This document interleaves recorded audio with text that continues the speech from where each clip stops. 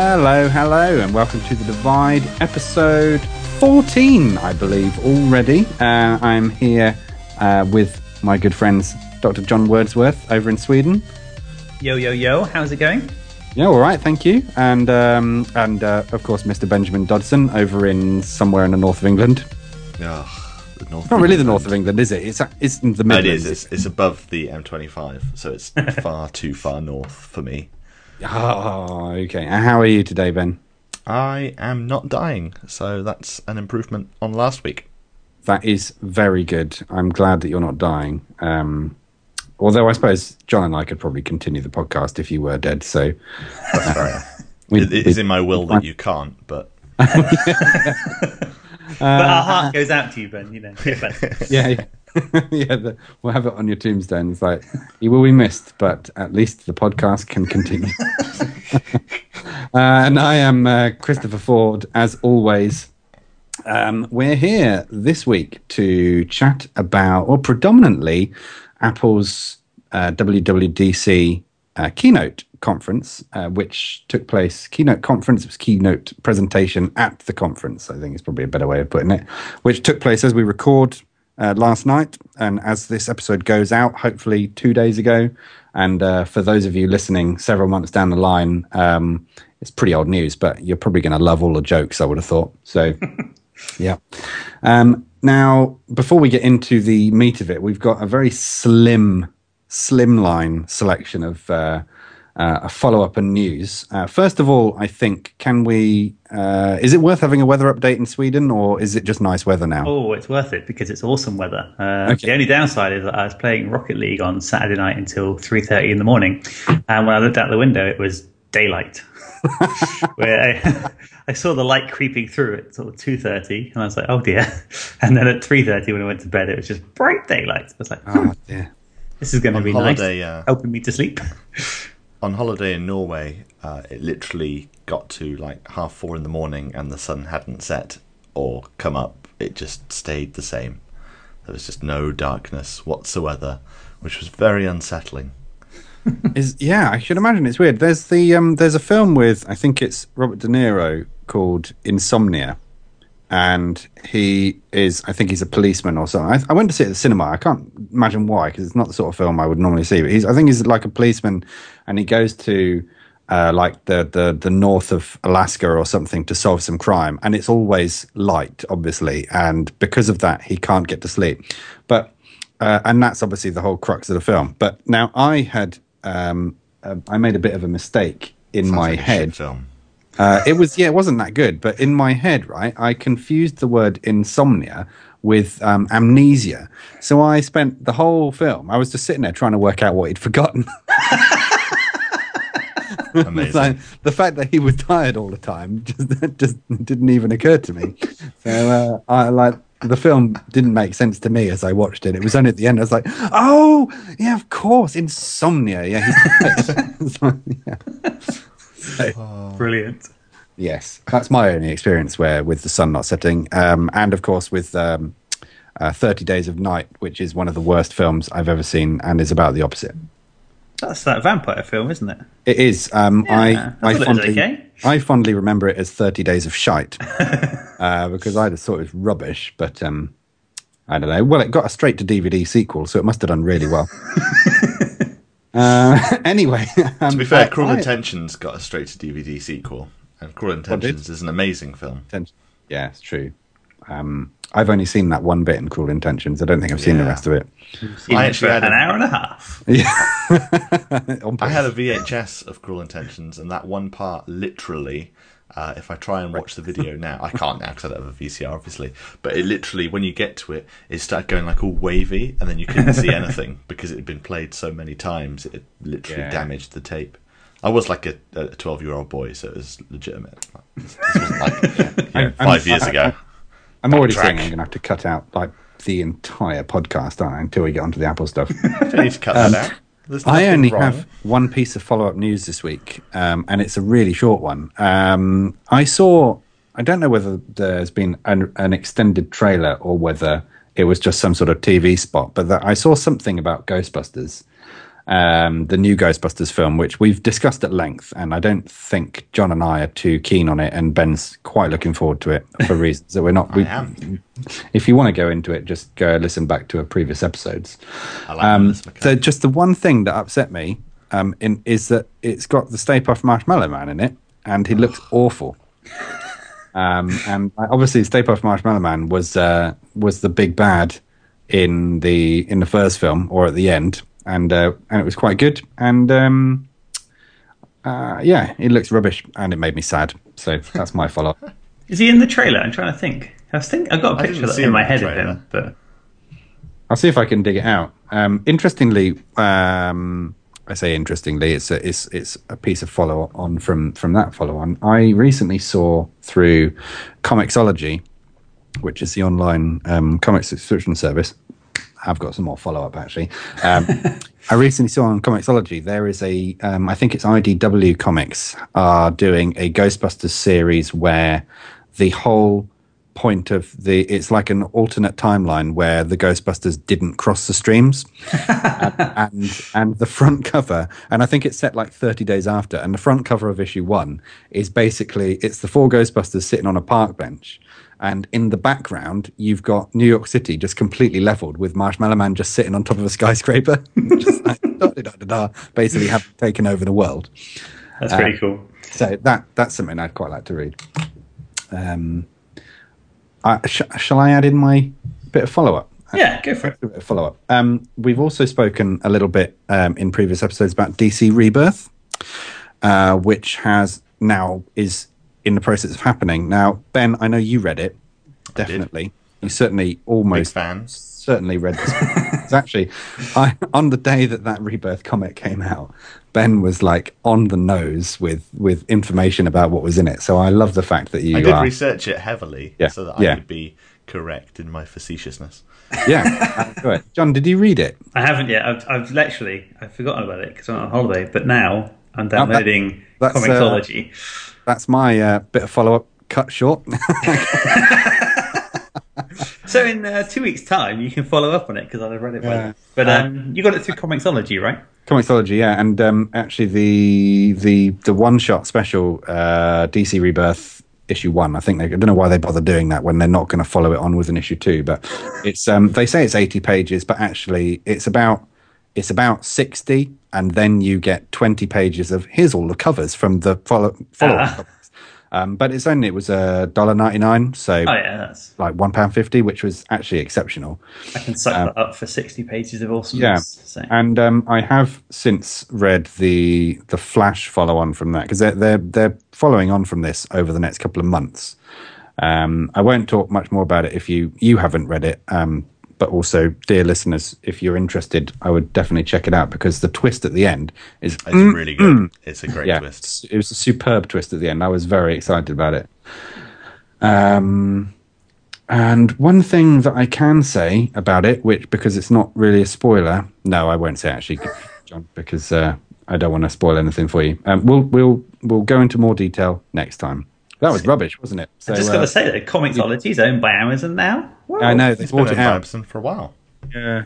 I haven't used it for a long time, but no, they haven't. I mean, it hasn't changed the way that they act as a service. You still can't buy comics through their apps anymore because they don't want to pay Apple, which is probably the worst. But it was great when you could just have it on your iPad. You could just go into their library, and just go, oh, I'll have that, and it charges it to your Apple account. I used to spend a fortune on New 52 comics, and then they said, well, we're not really so cool about paying Apple the 30%, so we're going to make it that you have to go through our website. And I was like, no more comics for me then. Far too much effort. I just used the Marvel Unlimited subscription because that's pretty awesome. Yeah. Well, Comixology have actually just they're in the process of rolling out a Netflix-style subscription service now. So I think you pay something like $5.99 a month, and you basically just can read anything in their catalogue. That's pretty cool. That's like the Marvel one. That's a Marvel one limited to... You don't get anything from the last 6 months or so, I think, but you still get 2,000 comics, which is more than I've got time to read. So. Yeah, absolutely. So... so mine, absolutely no follow-up, turned into loads. John, you've got some follow-up for us as well, I understand? I do. I just have a tiny bit. So the Olo Kickstarter, which was the little 3D printer that I backed a while ago, Obviously hasn't arrived yet because it's not even due until September, which means hopefully it'll arrive March next year if I'm lucky. But they've started making changes to the design. The feature creep that we talked about because they did well. Did they add LEDs onto the charging cable? Well, so far I actually think all the things they've done are good because they have been driven by the community and there are genuine concerns because it used to work by some sort of audio. So the phone would emit audio and that would somehow control the device. But now they've added a cable so that it's a lot more stable. I was like, yes, that's a good idea. And they've also made it so you can charge your phone while you're printing, which is also a good idea because if the battery ran out, your print was ruined. So it's, so far, good things. But it just made me think of Ben when I heard of the feature creep. I was like, this could go the way of Ben's water bottle. It's going to stop being a 3D printer and start being a teacup one day. I'll be like, this isn't what I ordered. A teacup, so maybe it'll turn tea. up. Yeah, I've got more hope of it turning up than yours, Ben, and I reckon mine will turn up first, even though it's not even due for another 3 months. Where's my water bottle? Where is it? It's very frustrating. But that's it, really. Just it's kind of cool. Still excited about it, but we'll have to wait and see what happens with it. Yeah, well, I'm definitely interested in finding out what it's like because it obviously when we chatted about 3D printers, I think Ben and I both agreed that a standard 3D printer is probably a little bit large for a somebody who's like properly into it having a go with. But this little one sounds like something that everyone can get involved with, which sounds really nice. Good because there's a big community building up around 3D printing, isn't there? A lot of makers. Is that what they call themselves? Yeah, makers? That's the right terminology. Yeah. So no, I'm definitely interested to find out more. Now, as we're recording this, WWDC isn't the only conference that's taking place at the moment. We've also got E3, and given that we don't want to be too out of date too quickly, John, you wanted to rattle through a couple of bits of news from E3?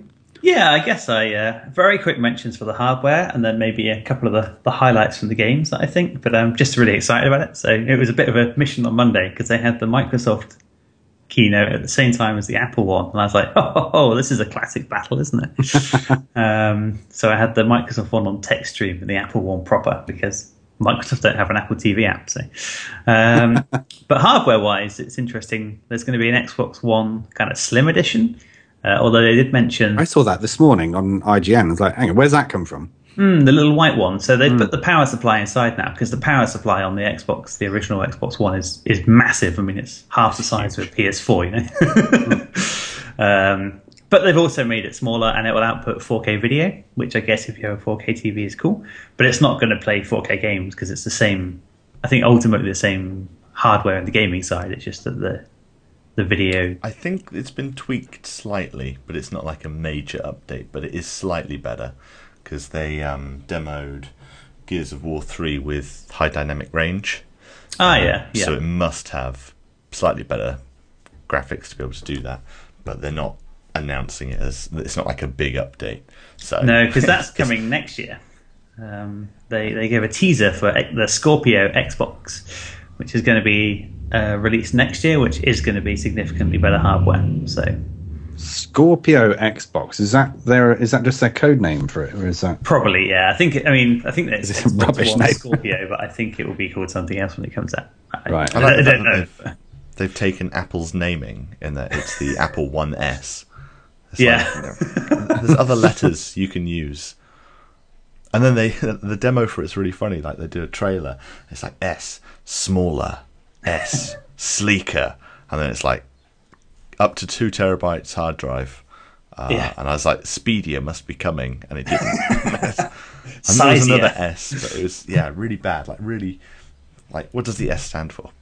But yeah, that's the other big thing, I guess. The bigger hard drive will be really useful. I know you can plug in an external hard drive into your current one, but mine's only got a 512, so I'm constantly deleting games. Not that I use my X1 hardly anymore. I mean, it went through a lot of usage in the first year, but now it's mostly collecting dust.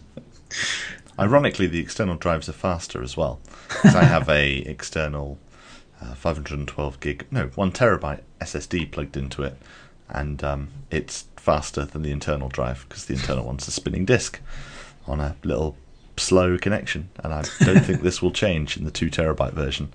So just plugging a USB 3 drive in is faster. You think for that money, you'd think they would put SSD in it, wouldn't you? Well, I mean, I suspect your 1 terabyte SSD costs the same as an Xbox One. Fair enough. Because I guess the new one's only $300, so I guess that's theoretically £230, but actually £290 or something. So it's pretty good for the games console, I guess, of the power it is. But next year is going to be even more exciting. And the other bit of hardware is the PlayStation VR is coming out in October. So that's PlayStation's VR headset for the PS4. They've got 50 games coming out that's going to support it, which is kind of cool, including one of the Star Wars games. It's going to have like an X-Wing. I don't know if it's just going to be like a level. I think it's just going to be like a scenario you can play.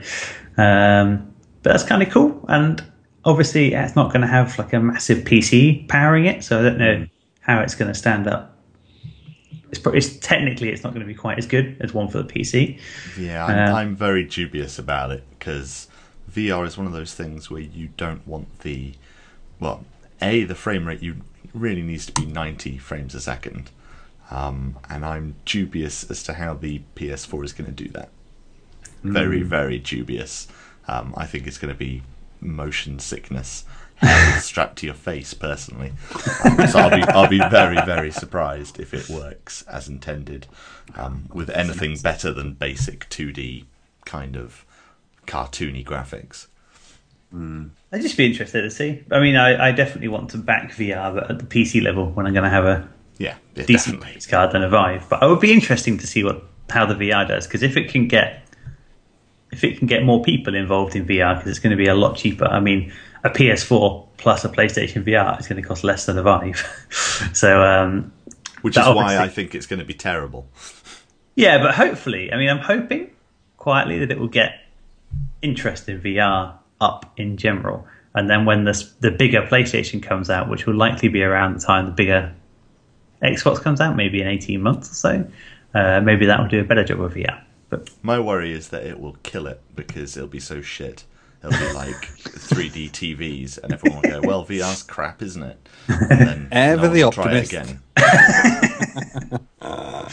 again. We could spend forever on games, so I'm literally just going to say the ones I'm interested in, and not much more. But Titanfall 2 looks really awesome. Mass Effect Andromeda, $49.99. $49.99. Mass Effect Andromeda had a really good cinematic trailer. It doesn't say anything about the game, but it got me excited about the world again.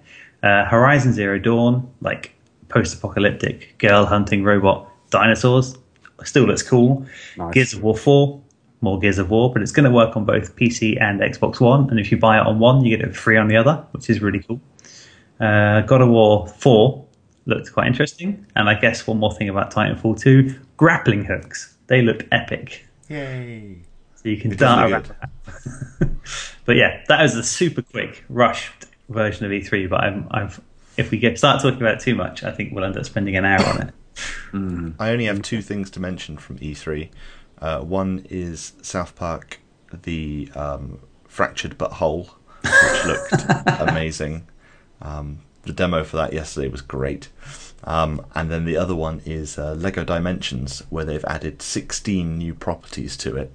A real odd mixture of stuff to expand the already 14 properties they have. So they've added things, I can't remember them all off the top of my head, but the A-Team, Knight Rider, Gremlins, E.T., Sonic the Hedgehog, the new Ghostbusters, I can't remember what other ones there were. There's loads. They've added so many new things. It's like you're never going to ever play a game again where you can play as Mr. T and Stay Puft Marshmallow Man. You can play as Stay Puft Marshmallow Man. He is a character as an existing one now. I saw him in Tesco's the other day. Awesome. Ben would like this. That's pretty cool.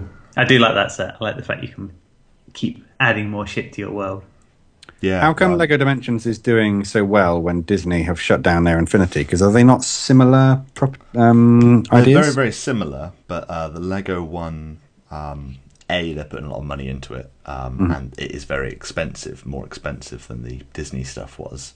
But I also think the game itself is better. The Disney Infinity game had like an interesting, like build your own game type of thing, kind of like Little Big Planet kind of thing, where you could build quite complex stuff, really cool. And that was the only place you could play with all your toys together. Like if you did like a Star Wars level, it's like, well, you can only use Star Wars characters that you own. Whereas Lego Dimensions, they're like, use whoever the hell you want. You want to go through the Doctor Who level with Sonic the Hedgehog? Go for it. You want to play the Scooby-Doo level running around with Gandalf and Batman? That's fine. And that gives you a lot more replayability, I guess. Yeah. All of them have got different abilities and stuff, so you need certain abilities, which might be across lots of people. So, for example, one's like a scientist ability, which Doc Brown from Back to the Future has. The Doctor from Doctor Who has it. Cybermen have it from Doctor Who. And so new characters that are being added this time around will also have that ability, so you can use any of those to access a certain part of the level or whatever. Yeah, really cool. But it's just interesting how they've added so many big brands, like really big brands, but they use all the like original sound effects and stuff. Like I think they've actually got Mr. T to record new sound effects for it. Amazing. Which is just like, Disney didn't do that. The problem with Disney, the big issue I had with it, was that despite them owning everything, they used shitty voice actors. Right. And it just killed it, because you can't be playing as Captain Jack Sparrow with someone doing a worse impression than I could do myself.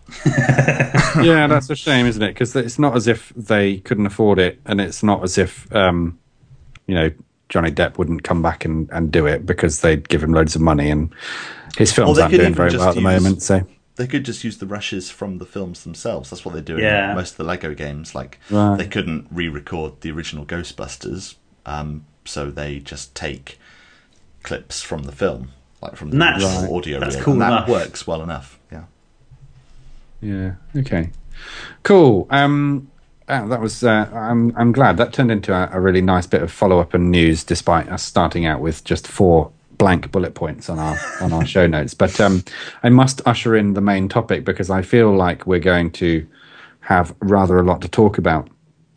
So last night, as we record, we watched the live keynote presentation from WWDC. Now, I look forward to this every single year, as I know you guys do. It's a really great opportunity to find out what's coming from Apple in terms of software more than hardware over the next year, and it's a really great opportunity to geek out. Now, obviously, Ben, particularly of importance to you, because you're a full-time iOS developer. John, you in your on top of everything else you do, you have done iOS development. Have you done Mac development as well? Yeah, I've done a little bit of Mac, but and I have installed Xcode before, so it's particularly exciting for me as well. And then I uninstalled it, actually, because every time they update it, it's like another 2.5 gigs to download. It takes me a week on my internet. But yes, they announced. They started off basically by saying this is what it's going to be like. We're going to talk about 4 platforms, and I think it's fairly clear from the get-go they're going to be talking about the watchOS, tvOS, OS 10, and iOS.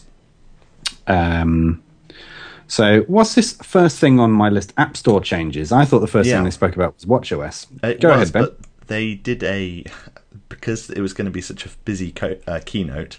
They actually made some announcements 2 days previously. Oh, okay. Directly to the press, where they've made big changes to the way that the App Store runs. First of all, the App Store review time has dropped massively, which people have noticed. Like, it used to be 7 to 14 days until the app would get into review, and then it'd usually be a few hours till it got approved. Now stuff gets approved within a day, sometimes within hours. So they've made big changes there, and they came out and said, yep, that's all intended. We have made big changes at our end, so that's how long you can expect it to be. Then they made some big changes to subscriptions. Previously, subscriptions were limited to very specific categories, basically newspapers and media consumption. So things like Netflix and Spotify were allowed to use subscriptions, but if you were a game, for example, you weren't allowed to use a subscription. That's changed in that all apps are allowed to use subscriptions now if they want to. And also they made a change to the pricing in that if someone has been a subscriber for a year, after that point, any payments, the developer gets 85% instead of 70%. So once you've got a year's worth of subscription revenue, the amount that you get from Apple goes up by 15%, which is nice if you've got a subscription-based app, but not much good for the rest of us. I guess it's a good way of helping people. It's a way of incentivizing you not to try and get people to subscribe elsewhere. Yeah, I guess so. It must be easy to try and get people to go, oh, I'll just sign up through Amazon instead of through the phone, and then they get all the money. Yeah, that's true. And then the final thing was ads, which they've done, I think, in a very clever way and very careful way, which is that when you search on the App Store, they might show one advert at the top of the search listings, and that advert is literally just another app, and it looks exactly the same as the other search results, apart from it has a blue background and it says ad very clearly. But it's not like I can't upload a custom image for them to show for my advert, for example, or custom text. I can literally just say, hey, I want you to advertise Music Tracker for these keywords, and if someone searches for one of those keywords, then my app might show up at the top with a little advert sticker, which is good because it's only in search. You can't place adverts in the featured section or buy your way in there. It's just search done through like a standard auctioning system. Seems fine to me. Some people are pissed off about it. Some people aren't happy, but then some people are miserable. So obviously, as a developer with apps on the App Store, that sounds like that's going to be of benefit to you, because one of the problems with the App Store is that it's really difficult to find anything or to stumble on things. What do you think it's going to be like as a user? Is it going to be similar to how you do a Google search and you're just fueled with paid results which are not even necessarily appropriate for what you're looking for, or is it going to be more subtle? It sounds like it's going to be more subtle. A lot more subtle than that. It looks way better, and it's just a single thing. It looks just the same as the other results, but it just has a different coloured background. Is there any cost to you? Big deal. As a developer, is there any cost? Yeah, you have to pay. Yeah, you have to pay, right? You have to pay to advertise. Yeah, no, I know. I wasn't sure whether you'd said that, and I wasn't quite sure. Sorry, the developer pays, so you choose. Okay. You just pay for keywords. They've not revealed it all yet because they've not finished it. At the moment, iOS 10 beta users will see ads from developers that have opted in. So I've opted in, so they'll just automatically show ads for my apps for free while it's in beta, while they test it. But eventually, there is going to be some sort of keyword purchasing auction system, much like any of the other ad networks use. Yeah, and of course, will there be customization of the ads through AdKit? Nope. No customization whatsoever. You literally say, I want to advertise this app, and they use your App Store text and images, so you can't customize anything at all, which is good. Interesting. I'm interested to see what that's going to be like in the App Store, because I kind of give up looking for stuff in the App Store now unless I know exactly what I'm after, because it is so difficult to just find stuff. I don't think it'll help with that. It's more a case of... Okay, in which case searching, I'm not looking for it at all. No.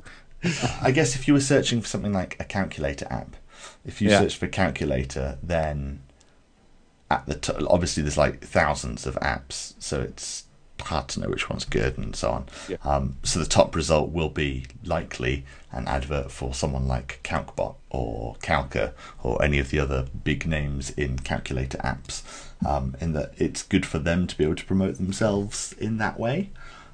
But it's not going to help with discoverability in any sense of the word. It's not helpful at all. It's just a way for indies to compete, in a sense, with other more entrenched apps, because for certain keywords you can pay to be at the top of the results, whereas usually the top result is the one that has been downloaded the most. So you can, if you're a new app, you're going to be more likely to be found for certain searches, but it's not going to help with discoverability at all. Right. Okay. So on the actual keynote then, the first thing they went into was watchOS. Now, I don't think there was any surprise that they were going to do all of the OSs. That's fine.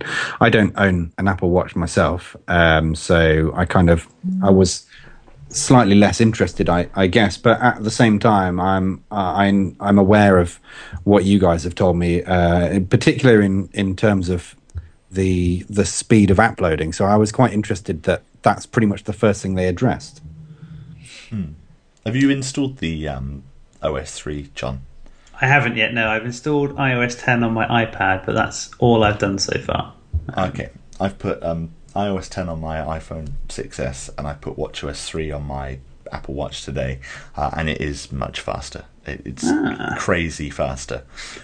They weren't lying when they said 7 times quicker in the keynote. It is dramatically faster, and the UI is much better. And basically, the things that they announced are speed improvements, UI improvements, some activity sharing, so you can share your fitness data, a few new watch faces, including Minnie Mouse, which is nice, and then they did some stuff for people in wheelchairs who've long been annoyed at the fact that the watch wants them to stand up every hour.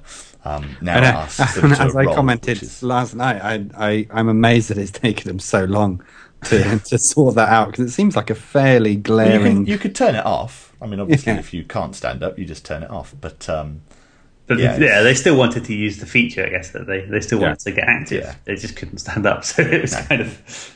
So now it's time to roll instead of time to stand, which is pretty awesome. And they've done a lot more besides that, so that they can actually detect proper wheelchair usage rather than it... Because obviously there's quite a lot that goes into detecting if you're standing up. It's not a simple problem when you've just got a basic magnetometer and gyroscope. But yeah, the new UI is the most interesting thing from my perspective, because they've killed glances, which was a big thing when they announced it. They're like, oh yeah, you're going to glance at bits of data. Well, that's gone. They've killed it. It's completely disappeared. Now apps are fast enough that they just load instantly. And they've got this new dock interface which shows you a snapshot of the app, kind of like the iOS task switcher works. So it's way quicker. Interestingly, they've added because of that, things like checking your heartbeat. That used to be in a glance, and I was like, well, how am I going to do that now? And they've added a heartbeat app just so that you can check your heart rate in there. But no, a good update overall, very solid. Yeah, for me, I think there is nothing that's like, oh wow, that's amazing, but it was all like, good, my watch is going to get better, and most importantly, usable outside of the 3 things I used it for. Because it was so slow to load up apps, I could never be bothered really. And now it feels like it will actually be useful for those things. And I really liked the idea that you could reply with a short message by writing the letters on the screen. I thought that was cool. Because that's one of the slightly annoying things at the moment, is you're like, I don't want to use one of the 3 canned responses. All I want to say is that's cool, or lol, or something, but it's not on my canned responses, so I have to go back to my phone. Whereas now I can just scribble it out, a few letters on my wrist. It's good. Or 3 minutes, I'll be there in 3 minutes. And you can do that now. I think that's really cool, and it's clever because it's not trying to cram a keyboard on the watch, but the fact you can just write one letter at a time and then type in a short sentence, that's going to be useful. That's again going to make it something I actually use. Not that I have any regrets for my watch. I use it all the time for the fitness and the calendar and it being a watch, but this is just going to make it more useful, I think. So I've definitely found it more useful just today, due to the speed. And the new faces are great as well. They've got an activity face, which just shows your rings prominently right in the middle with a clock overlaid on top of it, which sounds a bit gaudy, but it's actually really good. It's much easier to see it. And there's quite a few new complications as well. They've got one just for mail. They've got a new a meditative breathing app built into it now, where every 4 hours it'll say, you should do some breathing. And I tried it out, and it's actually really cool. When you press it, it's like a little closed lotus flower. And then the lotus flower starts opening when you should be breathing in. And the watch starts tapping you quickly.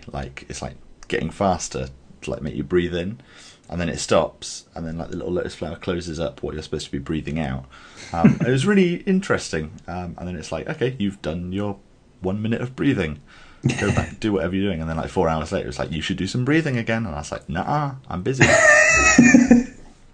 I think the overworld won't play itself. I think it's an interesting idea. I think it's funny. Like, I do think it's cool, but I think it's also funny. It's like, Apple is now helping you to breathe. I noticed that there's no sign of custom watch faces, which I know, Ben, you had on your wish list. Yeah, that was on my wish list. I mean, there's still a chance that could happen before it goes live, because, I mean, most of the time with these things, they add features throughout the beta period, sometimes very big features, and oftentimes the features only come because of new hardware.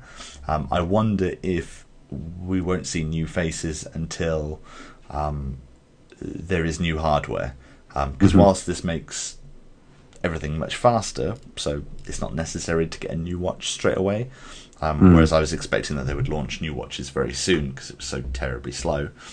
I imagine when they do launch new watches, that not only will they be faster, but they'll have a bigger battery in them, and that's really key to having custom faces, because they will likely drain a lot more battery than the stock faces do. Yes, true. Have you noticed any difference in your battery consumption with this faster loading? It's hard to say, because the betas always drain the battery much more. Right. As of right now, I still have 53%, and I've been using my apps a lot more than I usually do. Usually I get to the end of the day with about 60% battery, so I'm slightly under where I would usually be, but I've been using it a lot more, and it's a beta, so it looks like the battery is actually slightly better, taking the beta into consideration. But then also, I imagine it will be better, because if you can open up an app and get something done in a couple of seconds, then that's going to be less screen time on, less processing, whereas previously it would take 10 seconds for the app to load, and it's probably churning away trying to do it, probably draining battery more. So I think overall the battery life will be better. Yeah. Okay. Right. Are we happy with watchOS? Yeah. Yep. Excellent. So next they moved on to tvOS. I also don't have a new Apple TV. So what's that, Ben? The smallest update ever. Nothing of interest whatsoever. I'm not entirely sure what they actually added to it, because I thought you had Siri already. They were talking about Siri, which was added in the last patch update, wasn't it? Siri's been in from the start, but they added voice recognition in the last update. I didn't make a note of Siri, but I don't remember what they added. No, I think it was like you could do Siri, you could do YouTube stuff. searching. YouTube, that was it. Yeah, and I think something that sporty. Is cool. Right, they had something like "Show me the game" or something. I can't remember. Oh, it was. I know what it was. It's that apps can declare themselves as basically, I am a live video app, so that you can just say things like "turn on ESPN," and it will launch the ESPN app and launch the live video component of it. In the same way that I imagine you could say, "Show me BBC One," and it would launch iPlayer and switch to the live version of BBC One rather than preloaded stuff. So that's, it's pretty cool if people support it, but there's already. And then there was the remote, right? You can use your phone like a Siri, like a TV remote, yes, which is kind of quite cool. Because was it like £60 to buy a new remote or something, isn't it? Yeah, £60. So if you've already got an iPhone and you could then use that, then that seems fairly sensible. Well, it's just convenient, isn't it? If you're lying in bed or something and you don't necessarily have your remote on you, then you can just. I guess its main use case is for multiplayer games, where because obviously you get a remote with the Apple TV, but some people buy a second one so they can play, with kids can play 2-player games, whereas now you don't need to, because you can just use an iPhone or an iPod Touch or something.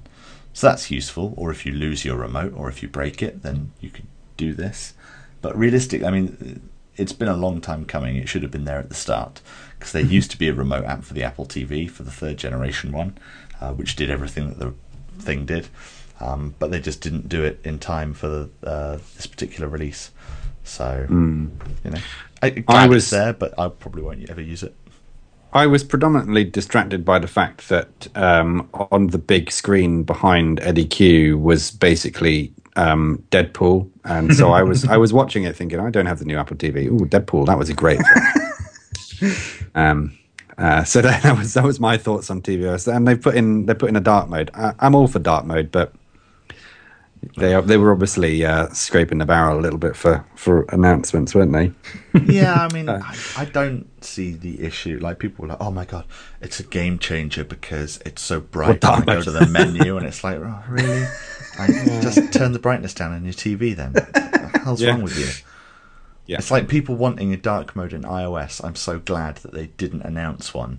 Although, looking through the code that's been released lately, it seems pretty clear that will be one of the things that does get added, probably with a new phone at in September. But yeah, I'm not a big fan of dark mode. I think it's a pain in the ass that apps have to build two UIs. In this, at least, it looked more like it's just the interface of like the menu and that kind of stuff. I've not tried it out because I've not installed it on my Apple TV X. It's a pain in the ass because you need to plug in a USB-C cable.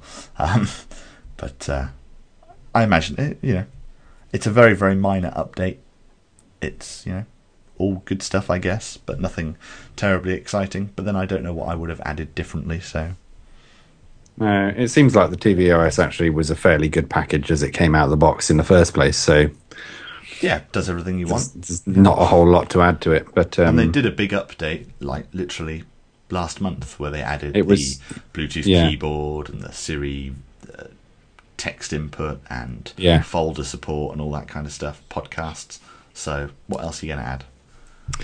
Yeah, Deadpool. A Deadpool skin. Okay, so the bit that I usually enjoy the most is when they talk about updates to OS 10, and I think it was no surprise to anyone when they announced that they were going to rename it. So OS 10 is no more, and we've now got macOS. I did like the way that they announced that, though, where they listed all of the OSs, and OS X is obviously sticking out because they'd aligned all the rest. I thought that was very clever. Yes. You've made an excellent point for me as well. I was driving into work this morning thinking about the keynote, because that's how cool I am. And I was thinking, when at least by renaming it, they'll stop the people pronouncing it wrong, calling it OS X when it's meant to be OS 10. And then I realised that you've got people like my dad refuses to pronounce iOS properly. So it's just another thing for him. Yeah, he calls it iOS. And so it's just another thing for him to mispronounce. This is going to be like macOS. macOS. Because the emphasis is on the OS and macOS. macOS Sierra. And what did they say? They said that we're not going to go on about how we're going to choose the name this time because I think it's really obvious. We'll call it Sierra. It's like, and I was thinking, why is that obvious? What relevance is what is that? So, do you know? Do either of you know? Why was it an obvious choice to call it Sierra? It's like a mountain range in Mexico, right? On the Mexico-California border? Don't know. Yeah, I mean, they name all of them after places in California now. So we had, what was the first one? I want to say Whistler, but that's Mavericks. not right. Mavericks. Which was a stupid Mavericks name. The first one? Yeah, because you had Mountain Lion, then Mavericks. Of course, Mavericks, then Yosemite, then El Capitan, which was a good name, which is a stupid name. Yosemite. Well, it's clever because it's just a minor update, so it kind of works. And now Sierra, but obviously we don't know the American stuff. Mountain ranges in California, so it's a bit more. Maybe they think. Maybe they're all Trump supporters, and they think natural wall to keep the Mexicans out. Brilliant. Full satire. macOS Trump. Sorry, macOS Trump. macOS. So there were some things I liked and some things I didn't like, and some things that I was completely ambivalent to. For example, right, right, iOS, being able to unlock your MacBook using your Apple Watch. That sounds pretty good. I don't have one though, so it's cool. But there have been third-party apps that have done that since the watch came out. They're not terribly good because they tend to use push notifications. So usually you get to the computer and then the phone, your watch shows a push notification that you tap and then it unlocks the Mac. And it's pretty awesome when it works seamlessly, but a lot of the time there's a delay and it doesn't work great. So this is definitely awesome, but like you say, it's a very niche thing at the moment. They also announced Apple Pay coming to Safari, which I thought sounded really good. But at the same time, you need to have an Apple Pay capable device in order to authenticate it, which I don't have. So it's just another nice thing that I can't have. But I did enjoy the photograph of the woman trying to buy coffee by swiping her iMac counter. I thought that was quite clever. It seems like a good idea, actually, because, how often do we buy stuff online? Ben, there's no point answering because we know it's all the time. I'm buying something right now. Yeah. He's buying you and me, John. Didn't you buy a whole bunch of stuff when you first put Apple Pay on your watch? You'd be add-on items on Amazon. I'd have to buy something more expensive to even get you delivered. Okay, well, I'm off. Didn't you buy a whole bunch of stuff on your watch when you first could? Like you went to Smith's and stuff? Oh, yeah. I went to the local retail park and I just went around everywhere that took contactless payment or Apple Pay. Now, you see, that's slightly damaging to your wallet, but I'm guessing it was mostly coffee and magazines and stuff. Now it's online, you're going to end up buying like Xboxes and Macs and things. You say that, but I really wanted to test that at Marks and Spencer's was one of the launch partners where you could spend over the contactless limit and you'd still be able to use the watch to do it. So I wanted to test that. So I bought a suit. So it was quite expensive day, really. Amazing. But I bet you felt brilliant because you didn't have to get your wallet out. No, it's true.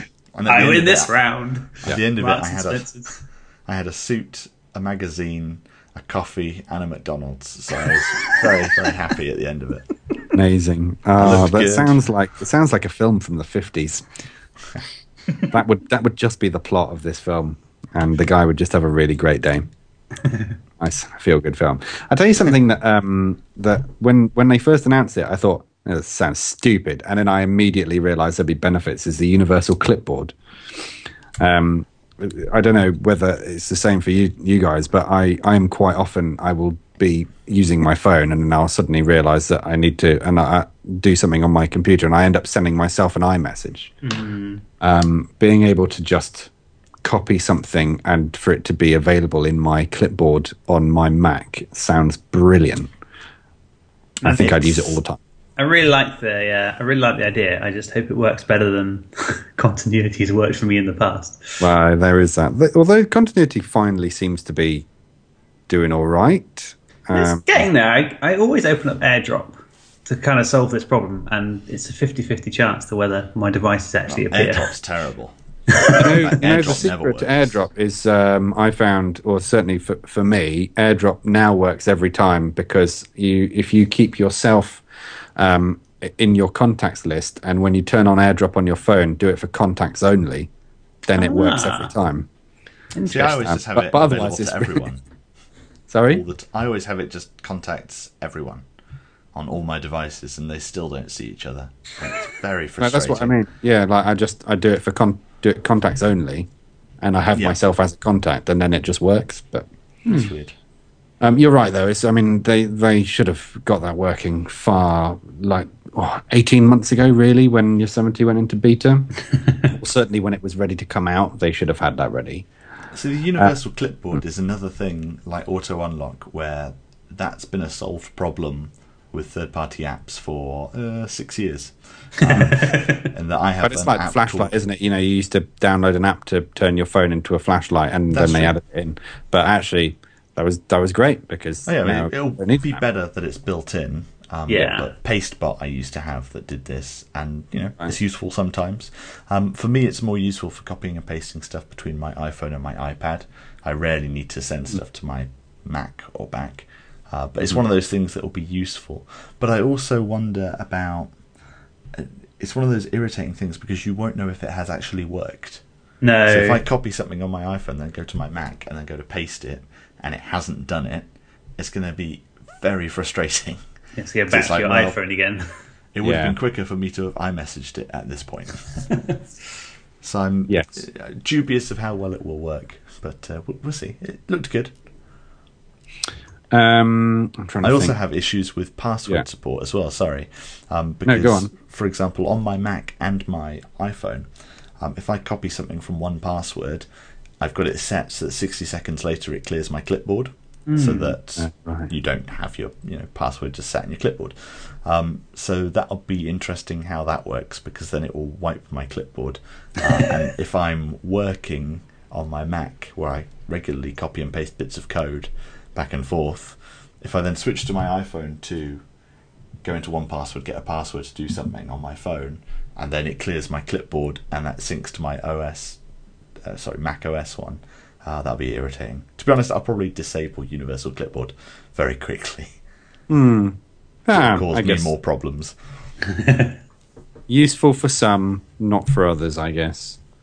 Yeah, can't please everyone. Something that I wasn't so keen on is the idea that they're going to have shared desktop files, because they say, you always keep your most important files on your desktop. Wouldn't it be great if they were on every computer? It's like, no, because I've got work relevant stuff on my work Mac, and I've got Dungeons and Dragons stuff on my home Mac, and it's like I don't need my spell list to appear at work, and then for the 1,000 screenshots I took when I'm trying to do some UI stuff to appear on my home computer. I think I will turn that off straight away. Yeah, I don't think I'll be using that either. I'm happy just throwing it in Dropbox or iCloud and then opening that folder at work. That's a good workflow for me. Yeah. But I thought it was nice. This kind of links into the next point, I guess, and I don't want to talk too much about the optimized storage, but I don't know if it also meant that you could put files in your iCloud drive in a way that they weren't on your machine. That's something I'd be interested in, having a folder in iCloud where I want to save some space on my machine. I don't really want it to be happening automatically for me. I just want to go, here's a folder which is actually remote, so I don't want the files in it to be on my machine, but I do want to see them ideally. So it'd be kind of cool if you could just say, right, I'm going to throw this 2 gigabyte set of photos that I don't really need anymore, or video or something, in this folder. And it'd be kind of cool if I could still see the folder, and maybe it's like a grayed out icon or something, and I could drag it back to my desktop. Because otherwise I have to go to a web interface to find it. But that would be nice if I could do that. I'm not sure if you can or not. I got the impression you could, but I could be wrong. I'm not sure what to make of all of that, because I'm reminded of when they did the Yosemite announcement 2 years ago, and they said really, really explicitly that you will have you can have iCloud Photos, which is a service that I use, and it is brilliant. But they said that it won't eat into your iCloud Drive storage, and then when it actually came to release, it did eat into your iCloud Drive storage, and now I pay for extra storage. And it's like, well, they didn't even mention it this time. And like, they showed an example where it cleared something like 120 gigs off a Mac. Like, you bet that you're going to be paying for 120 gigs worth of iCloud Drive storage in order to store. Yeah, you're going to need to update your iCloud Drive. Now, to be fair, I think I pay $3 a month for 200 gigs. I think. Oh, I mean, it's exceptionally good value. I pay 79p for 50 gigs. It's amazing. Yeah, that's the one I've got, because I've got Dropbox as well for my other files. So I haven't got Dropbox because I don't need a terabyte of space, and I don't need to pay £8 a month for it. So I just keep a very few things in Dropbox, and actually I just make use of my iCloud Drive, and it's great. It's such good value for money, and it just syncs really nicely between all my Macs, So I'm very happy with iCloud Drive in general. I'm not sure about it just going, hey, I've just shunted 200 gigs worth of crap up to your iCloud Drive. That'll be £10 for extra storage. I imagine it won't let you save more than you have storage space. Well, I'm sure be intelligent and prioritize. Sure it will. Yeah. It'll probably prioritize things like your photos are more important than backing up your shit. But that was the first thing I thought when I saw it. I was like, I hope you're going to decrease the price of your storage a bit more. But I mean, I like the idea of that, and it'll probably save it compressed, right? So it might be slightly smaller than what it is. But I also felt like no harm, not their fault, but it wasn't for the audience. Like we're all developers, we know how to handle our hard drive space. But my mum, maybe it might be useful for because she's not so good at that. So it could be a good feature, but it's probably not one that all the developers are going to find very exciting. It sounds like a terrible feature for a laptop, because if I get on the train to do some work and then it's like, oh, you want that file? I backed that up for you because I figured you didn't need that. Yeah, but you've used it for 3 months, so you've not used that since your last train trip 2 months ago. So I got rid of that file. Oh, you want to download it? Oh, sorry, you've got no connection here. That's like, be another feature I turn off. Like John says, for a lot of people that'll be a great feature, especially people who have run out of space on smaller hard drives. But it's not for me. Yeah, no, I agree. Application tabs, I was like, that was just such a total meh point for me. Was anyone excited by application tabs? I was massively excited. I don't really know what to make of it. Like, I'm trying to picture it in use because I've got applications that have tabs, so that's fine, like my browser. Yeah. And now Finder, and I like having tabs there. Finder tabs is brilliant. I've got applications where tabs would be completely irrelevant, like Steam. I mean, I'm not going to have 2 instances of Steam or Skype or Twitter or most of the things I have open like Spotify. And I guess there's a tiny selection of applications like Word where I'm going to have multiple instances open that don't support tabs. And I mean, might be nice, but I wasn't disappointed or excited. It was just like, okay, tabs. Yeah, thanks. I have only just recently discovered that you can have tabs in terminal windows, which is really useful. Yes. I only even discovered that, I think, because some third party process opened up an extra tab, and I was like, "What is this witchcraft?" It's brilliant.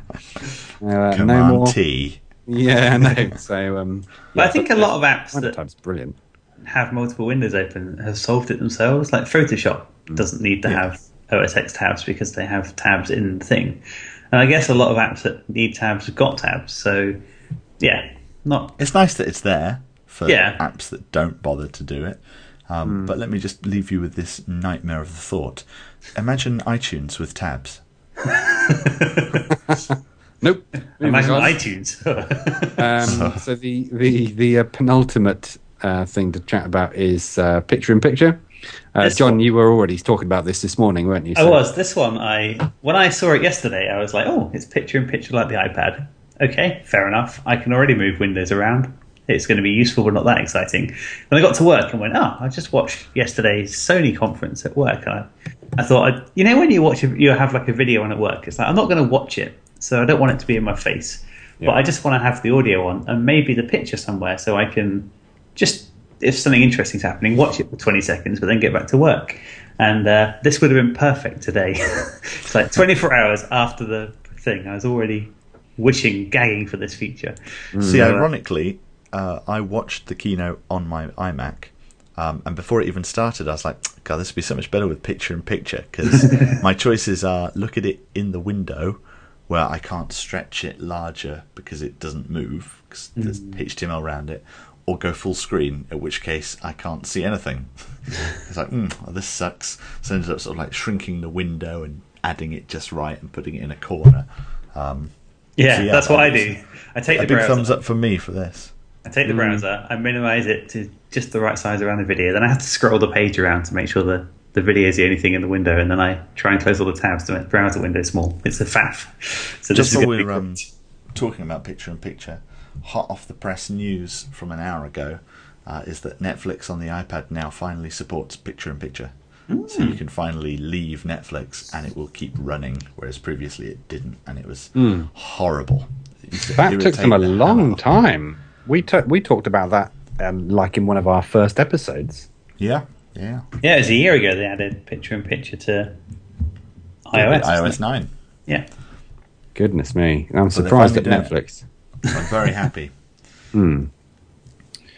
Excellent. And then, of course, the final feature coming to macOS. macOS is Siri, which again is everyone was, I suppose, hoping for rather than expecting, but there's no way they could have got away without doing Siri again, because everyone wanted it 2 years ago. And I thought it looked pretty awesome. Yeah, I'm excited about Siri on the Mac.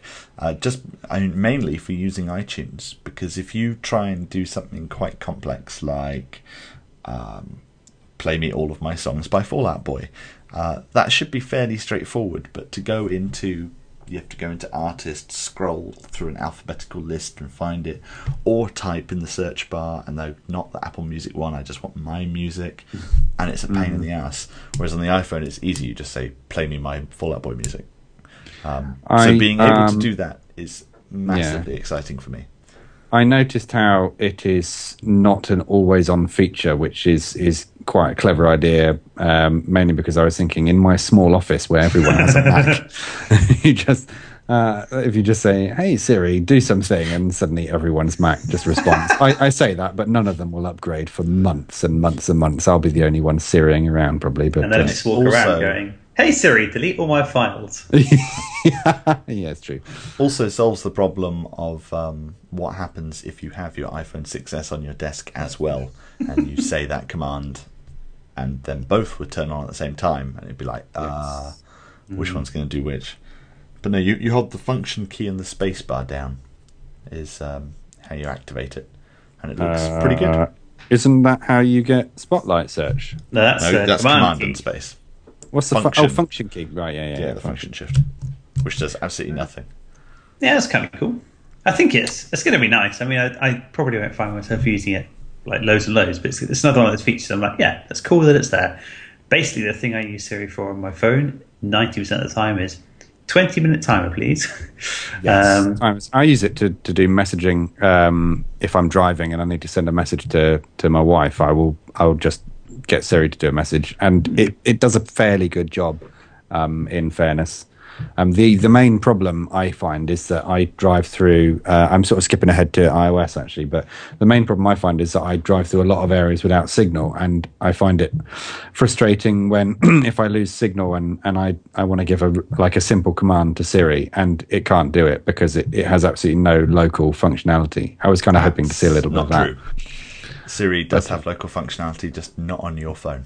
Not on my phone. Is that it does true? On the iPhone 6 and 6S. Well, and fine, okay. Because it requires significant CPU to process. Can I ask a question about picture-in-picture? Actually, going back one, is that going to require specific support from different video providers, or is it something that will be automatically built in as long as you're using Safari? I imagine that Safari will do it for anything that's HTML5 video. So that'll be most video sources. I guess it's possible that other apps might be able to support it too. But primarily, I think most of the time it's going to be used by people in a web browser. And I guess Safari will just do it for anything that uses HTML5. And possibly, I mean, maybe if Twitch have their own system, or if YouTube had their own system, they might just make a specific hack for them, I guess, as well. Yeah. Because it's like so big. But primarily, I think everyone uses MP4 HTML5 video now, and it's all done by the browser anyway, mostly. So, so they can just hook into that. Okay, cool. Okay, macOS. Are we all good with that? Yeah. Right. iOS then. Well, we've already discussed the limitations of my phone, and so what have we got on iOS? I kind of. Sorry. Oh, yes. We're not done discussing those limitations. Actually, you know what? Jumping ahead a little bit. We said at the end. I said that it looks like my iPad has just been made obsolete, and I think you said that they're supporting everything back to the iPad 2. But I read something this afternoon that does say that the iPad 4 is the oldest one they're going to support with iOS 10. Yeah, I saw that too. So yes, my iPad is obsolete. My iPhone is getting there. I can't imagine it's going to run iOS 10 very well. So yeah, this section I kind of phased out a little bit because I was just thinking this is not going to run on any of my stuff. But what's this user experience? Is this just the sort of general how it looks and feels? I thought it looked really nice actually. I'd forgotten somehow that it was like a brand new version of the OS, and I was thinking, oh, this looks really different. But I suppose really iOS 9 didn't add a huge amount, because was it 8 that was the massive sweeping changes, or was that 7? 7 was the big So that obviously came in, and then they did a couple of performance updates really after that. Whereas I thought 10 looks quite a bit different. It looked really nice. Yeah, you're obviously running, aren't you? Yeah, I've got it on my phone. I've not tried it on my iPad, but John's got it on his iPad, but not his phone. Is that correct? Yeah.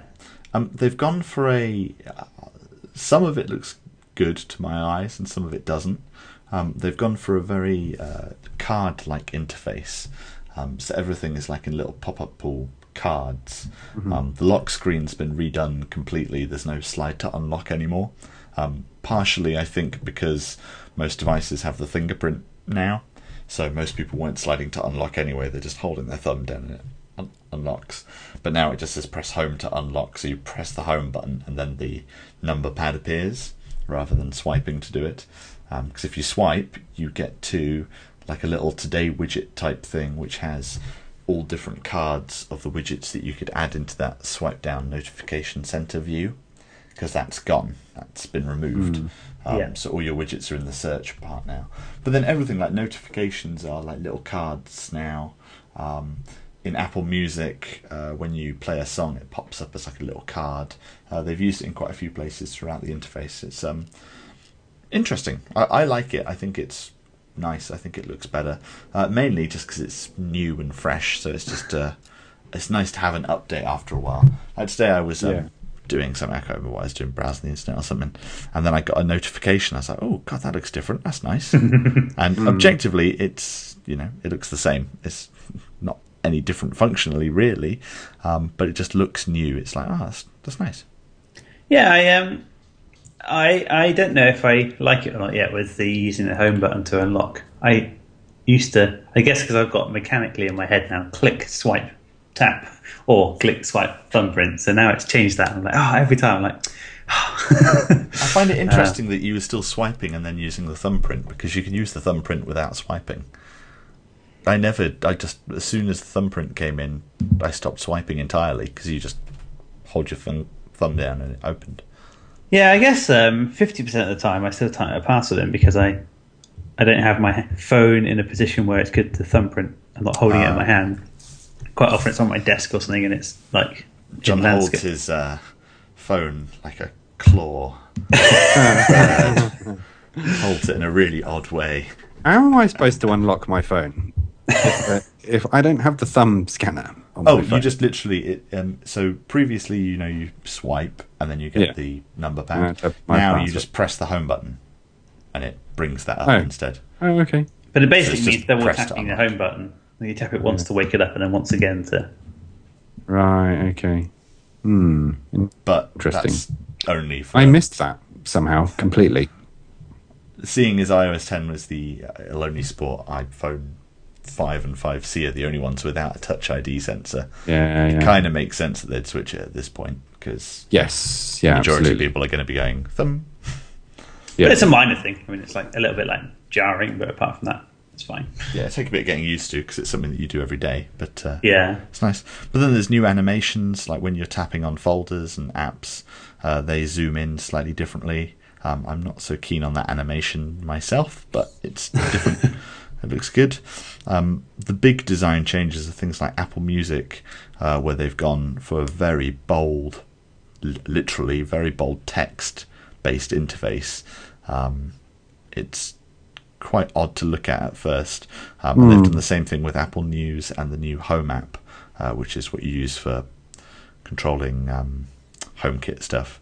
That one in particular feels like a mess. It's a horrible UI, in my opinion. Other people will have different opinions, I'm sure. And some might change through the beta as well. I mean, I'm sure. Oh yeah, I expect there'll be a lot of changes around the place. I'm sure not only based on user feedback, but they're probably picking up loads of metrics that we, telemetry and stuff. If we didn't untick a box somewhere about how long it's taking to unlock our phone, and if that goes up significantly, they'll probably change it. But there's little things like that, I suspect. But it's a nice UI overall, generally. A few nice little updates. For me, it just feels like a change. Doesn't really feel better or worse. A couple of things feel better, a couple of things feel worse, but overall, it feels about the same. But I guess if that means they can cram in more features and it still feels about the same, that's a good thing. Yeah. What Ultimately. was the... So, let me see. So, they have... they talked about messages a lot. That was the big feature, wasn't it? It's talking about messages. And I wasn't quite sure why they put so much focus on messages. And like, big emoji. It's the most used app on the iPhone. That's why. Yeah, but like, does it need a massive overhaul? Do I need bigger emoji? Do I need the ability to type out a text message in beautiful prose and then be told which words I can convert into emoji? It's like, what? Yeah, that bit made me a little bit sad, but the bigger emoji I liked. And I sent you a message earlier, Ben. I'm not sure if it got through, but I took a picture off my iPad and I scribbled on it some words, and that's kind of cool. So if you've taken a photo, you can scribble on it with your finger and then send it, and so that's really cool. I can see myself using that, and the secret message thing I think is fun. I couldn't find it on my iPad. Maybe it's not there yet. I don't know. No, I'm not sure how a lot of these things work. It's a little bit confusing. Yeah, the Messages app has got now a big pile of buttons. That's the downside. Right. It's like, the here's stickers one thing is pretty good though, because like I've built apps, I think 3 now for clients where they wanted third-party keyboards, which they added in iOS 8 to do emoji. Now the problem with them is that you had to do a keyboard which needed full access, so it had like a big scary message saying this keyboard can see everything you type. It's like, well, it's only got GIFs, so I'm not actually typing anything. But then there were all kinds of weird restrictions that Apple put on it. It was always crashing because they ran out of memory. And I don't think Apple realised that the most popular keyboards were going to be for images and like big stickers and shit like that. And people get annoyed because they expect it to work like emoji, like you can paste it into a message, but it doesn't work that way because they're images, whereas emoji literally is text. Yeah. So this is a really good idea because now they're enabling developers to write message apps, basically, where you go, here are the stickers I want to stick into this app. And then you can access them within messages to send them, much like you can emoji. So it treats it more like that. So it's more of a response to what has become massively popular, which is why they've done it. I can see this being quite big for the users. Like, developers are like, who needs all this stuff? But actually, general users like customizing things. You know, the same reason that they sell 100 bits of DLC for games and they're all colours and costumes, because people like making things their own. I think for that purpose, this is actually pretty massive. And for me, as a developer, what was more exciting, I thought the app integrations into messages was awesome. The example they gave where it's like, all 6 of us are going to have pizza on Sunday. Just order what you want. And I presume that if you ordered something, you would pay for it. If I ordered something, I would pay for it. And it would all just turn up on Saturday. It's like, that is pretty awesome because it all happens in the Messages app. It's like you don't have to leave the app. So I could say something, I could just text around you guys. Again, assuming the app integrations are there in the future, I could say, next D&D session, Tuesday, Wednesday, Thursday. And it could actually give you 3 tick boxes. And then when you tick the ones you're available to do, and then you've all put in the day you can do, it could tell me, everyone can do Thursday, no one can do Tuesday. And I'm like, Thursday it is then. And that could all be done with a little app inside Messages instead of text going back and forth, which is easy to make mistakes. And I think the possibilities for that are awesome because you're never going to download John Wordsworth's D&D Organizer app just for that. But you can just write a little integration, like a service like Doodle or something will probably have an integration, and then poll everyone for when you're free, get that feedback without anyone actually having to go and load up a web browser or do things, just right there in Messages. And I think that is a really cool feature, one of the most exciting from the show for me. That's interesting. I didn't actually pick up that level of functionality from the way they were explaining it. So it's nice to know that it can do more. Because I just saw it as, look, we can order curry, whatever it was. That's cool. I'm trying to think, what other updates did they do? So what did they do to maps? They say we've got maps on here. Was there any much update to maps? You can, much in the same way that you can add apps to Messages, you can add apps to maps.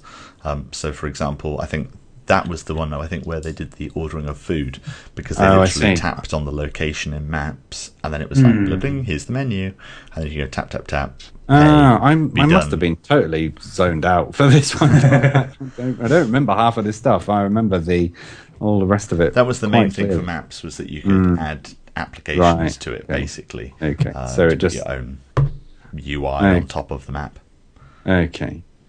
which is interesting. The photos stuff is pretty interesting.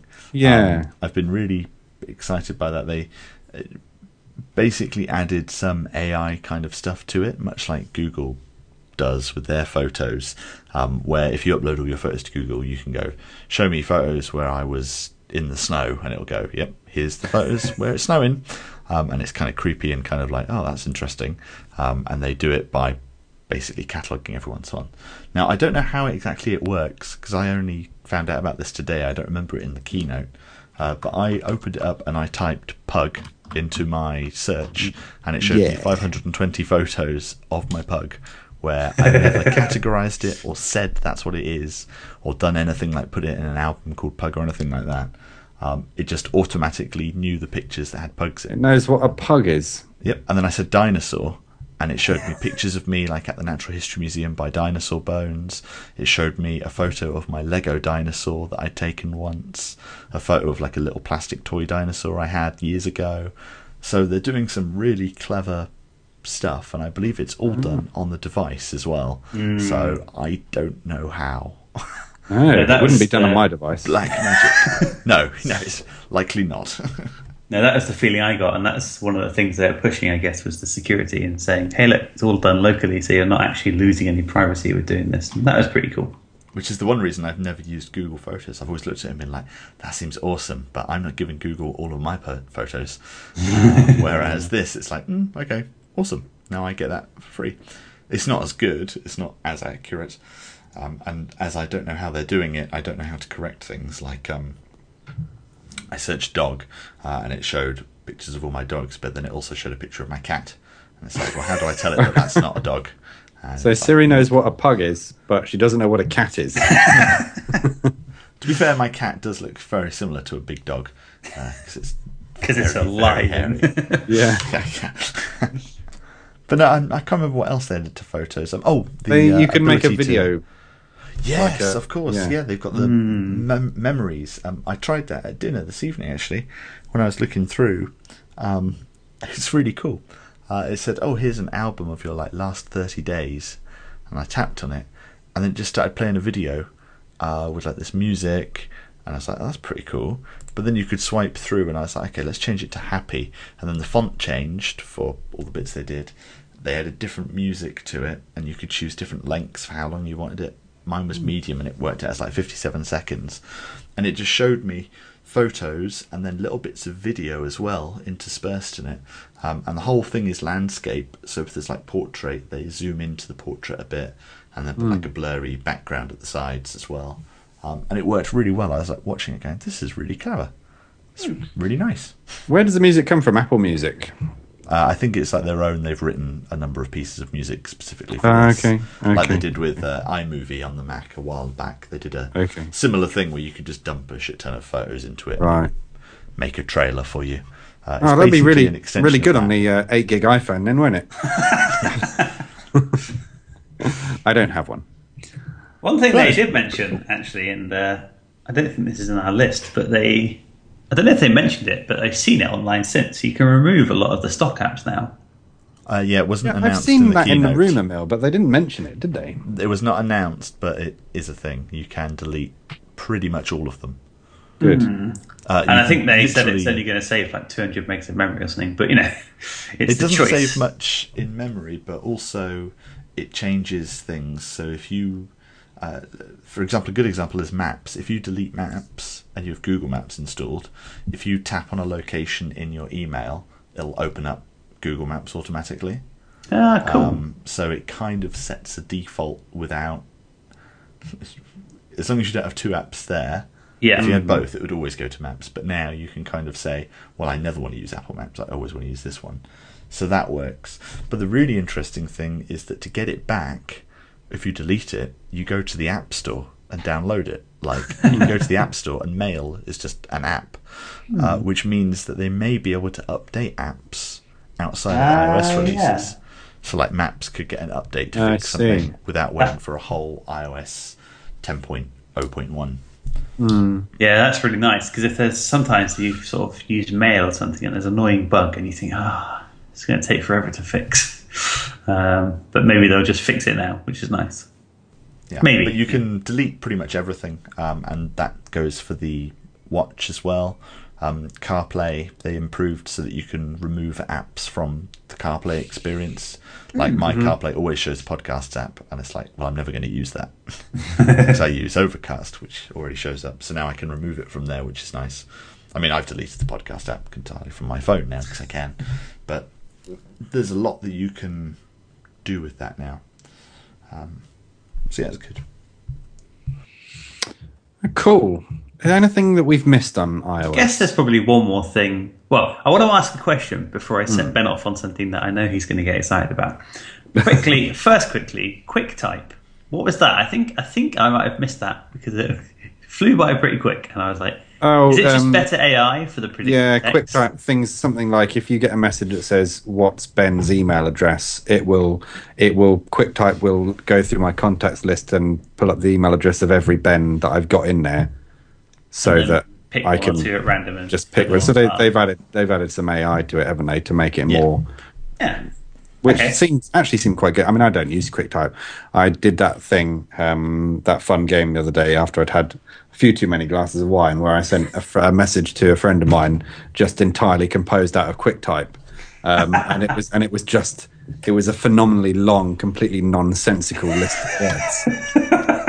So it's not as clever as they like to think it is, and it would be nice to see it being give some more sensible suggestions, because it sounds like it's going to learn the way I like to write messages and suggest appropriate words, whereas at the moment it doesn't.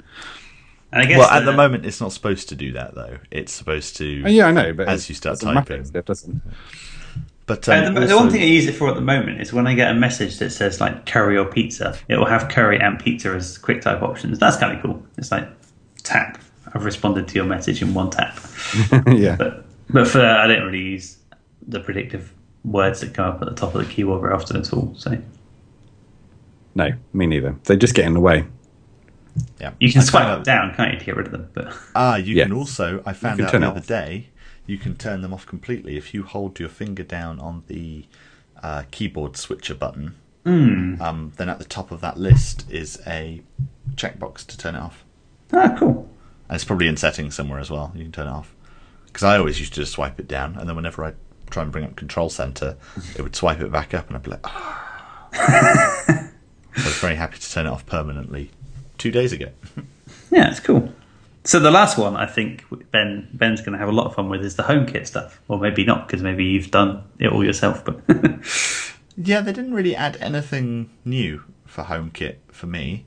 They only added a few basic things, like it now supports cameras, which is good because I had to hack my security camera by pretending it was a door lock so that it had a state of locked and unlocked, because that was a good way of representing a camera on and off. So now that you can have an actual camera, which is cool, because now they can make security cameras that plug into it. But apart from that, they didn't really add anything extra apart from the app itself, which is, they already had that if you downloaded it yourself. And similarly, all apps, if you bought something like, I'm trying to think of a good example, my window and door lock detector thing that I got from Eve, their app had full HomeKit stuff in it, so you could set up scenes for my light bulbs and stuff inside their app, because every HomeKit enabled app has to let you control all of HomeKit, or at least it did. Whereas now they just have a single app, so it's better. Yeah, but like I said earlier, the app is terrible. It's horribly designed, in my opinion. So I likely won't be using it. I'll stick with the app I already have, which I wrote myself. So I'm not massively excited by HomeKit. It's all stuff that was there previously, really. It's just a few basic tweaks here and there. Cool. Excellent. Well, I guess the last thing they talked about was the Swift Playgrounds app for iPad, or certainly for everyone else's iPad, which I thought looked really nice. This is for those people who didn't see the keynote. Is essentially an application that is designed to teach young people how to code in Swift. And you get a nice little character, and you can give him commands, and you basically learn how functions work, and you can learn how your basic syntax works, and looping, and et cetera, et cetera. And it just seemed like a really nice idea. It looks like a combination of something that John and I have played before, which is Code Combat, which is a way of learning JavaScript online, and a tool. It looks a lot like a tool that they use in schools called Scratch, which teaches programming by dragging sort of blocks of instruction onto the screen.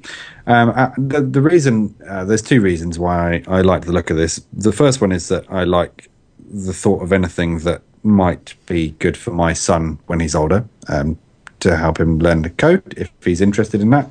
And the other thing is I'm always haunted by the memory of the IT teacher at the school that I was teaching in last year, who was teaching his GCSE class how to code in Visual Basic.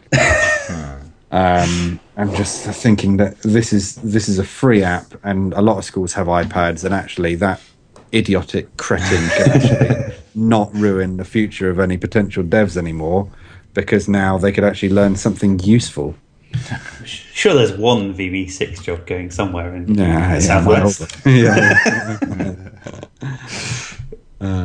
But yeah, I think it's a good idea, and playgrounds themselves are great. They came with Xcode a couple of years ago, and they're a really good way of testing out a piece of code without loading it up a full Xcode instance. So, for example, I use it a lot with string formatting. Let's say, for example, that I have a date coming in as like a MySQL date, and I want to output it as something specific, like 14th of June 2016 at 21:17 p.m. type thing. Now, previously, if you were in the middle of a project, you would just add it in manually, and then you'd run it and see if it worked, and then recompile the project. And if you've got a big project, sometimes that could take a lot of time. Or you're doing NSLog statements and looking in your console, and it's not ideal.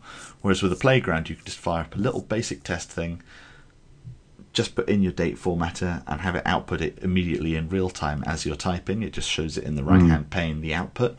And it's a great way of testing stuff like that. Also, basic animations. I've used it for testing stuff like that, or any kind of formatting where you're taking an input, doing something clever to it, and then wanting to see how it looks afterwards. So converting dates is a good example, but there's all kinds of reasons you might do that. So to be able to do it on the iPad is cool, because it's exactly the same thing. So everything you could do in Xcode Playgrounds, I believe you can do in Swift Playgrounds on iOS. It's basically just a way of using Playgrounds remotely, and a lot of people use that for teaching, because it's super easy to use it for teaching, because as it outputs everything, you can just have like the lesson built into the book. It's like an interactive tutorial book, but it's useful. So if you're wanting to learn a piece of code, even if you're not a beginner, even if you're an advanced developer, and you're learning something new like Metal or Core Animation or something, then you could still download playgrounds from other developers and look at them. But doing it on the iPad might be a better experience sometimes than sitting just at the Mac. I don't know if I'll use it that much myself, because I hate typing on the iPad with a passion. So it's very unlikely that I'll actually use even on your iPad Pro. Yeah, I just don't like typing on it. I could get a keyboard for it, but then at that point I'm like, well, I have a MacBook. Yeah. So I really don't want to get into having a keyboard for my iPad. Because I just use it for consuming stuff. I'm happy with my use of it. So it's probably not for me, but I think it's a really good idea, and it's exactly the way that I assumed Xcode would come to the iPad. We're not going to see a proper Xcode way of building apps on an iPad, because that's much more complicated. and very, very difficult for dealing with things like, well, making it run on another device. Whereas this is like a really good way of playing with a bit of code, reading the frameworks, looking through documentation, teaching. It's perfect for that. Yeah. Do you think now they've released this to developers? So I guess neither of you guys has really had any reason to have a look at it. Do you think that you'll be able to open it up to languages other than Swift? No. Strongly doubt it. No? No, because Playgrounds, I mean, it's a Swift thing. Xcode Playgrounds, you can't use Objective-C in them because they are tightly coupled with Swift. That's kind of how they work. I don't think they want people to learn other languages because they want you to learn Swift to build apps. They're not going to want to teach you JavaScript or Ruby or anything else. Swift is what they're putting all of their money behind. They expect Swift is open source, so it can run on servers, it can do web coding. So they only want to teach you Swift. You're not going to learn anything else in it. I find that a little bit of a shame, purely from the point of view that it seems like an excellent tool for learning how to code, and it's there's plenty of tools out there that teach you how to code and are sort of non-language specific. But at the same time, I'm a big advocate of anyone learning to code as well. So I thought it looked really nice. I really liked the look of the app.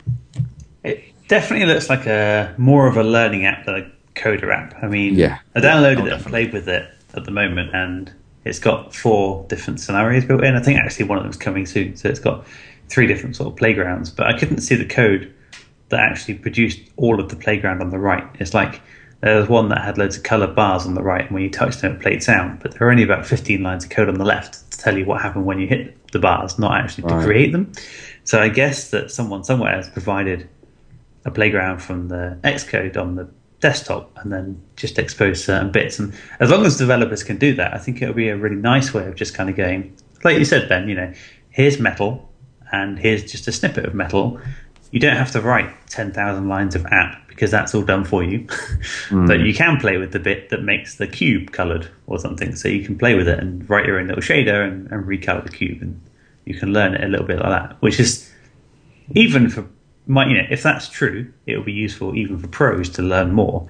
But I definitely see it as a learning device and not as anything more not as a way of, I'll just write a few functions while I'm on the train and put them in my app when I get home. I don't think that's a good use case. But the actual code editor was nice. It was still still not very nice coding on an iPad, but you could drag in for loops and things and drag the curly brackets around so that it was for a touch experience. It was very nice. It's just I'd still rather just code on the keyboard. Yeah, fair enough. I thought it looked nice, but I won't be able to ever get it on my iPad. You're probably the target audience for it, Chris, because me, you want to learn Swift. A parent? No, or somebody who doesn't know how to do Swift. Yeah, both really. I mean, both so you can let Alistair play with it with the more gamey type stuff when he's growing up, and also yourself when you decide, hang on, I've done loads of JavaScript, it's time to get serious with Swift. You could probably pick it up and just do a bit when you're waiting on your lunch break or something and play with some playgrounds and then learn it kind of piecemeal through little games instead of actually just sitting down to write an app and being like, so it could be a nice way of jumping languages even if you're an experienced programmer. So. Yeah, very true.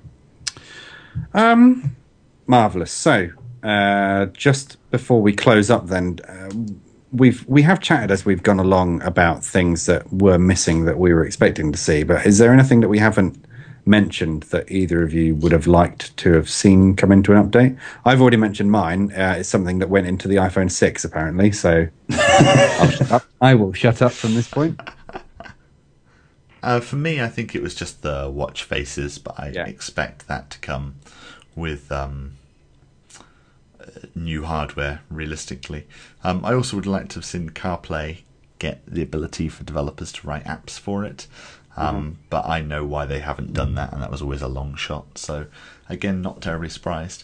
But, lots of cool stuff got released. We didn't even touch on the Siri SDK, but that's a big step forward, even if it is limited to a very small number of apps. That was something I wanted to see, and it's been done in the way that I expected it would. So that's always nice. And they finally fixed that massive privacy bug that I found in iOS with the music library, which cool. no one had ever noticed or cared about until I mentioned it, and now it's fixed. So, despite the fact I don't want to sound egotistical, but it's all thanks to me. Yay! And actually, it's funny because when I opened up, I've already found one app that was using it in a bad way.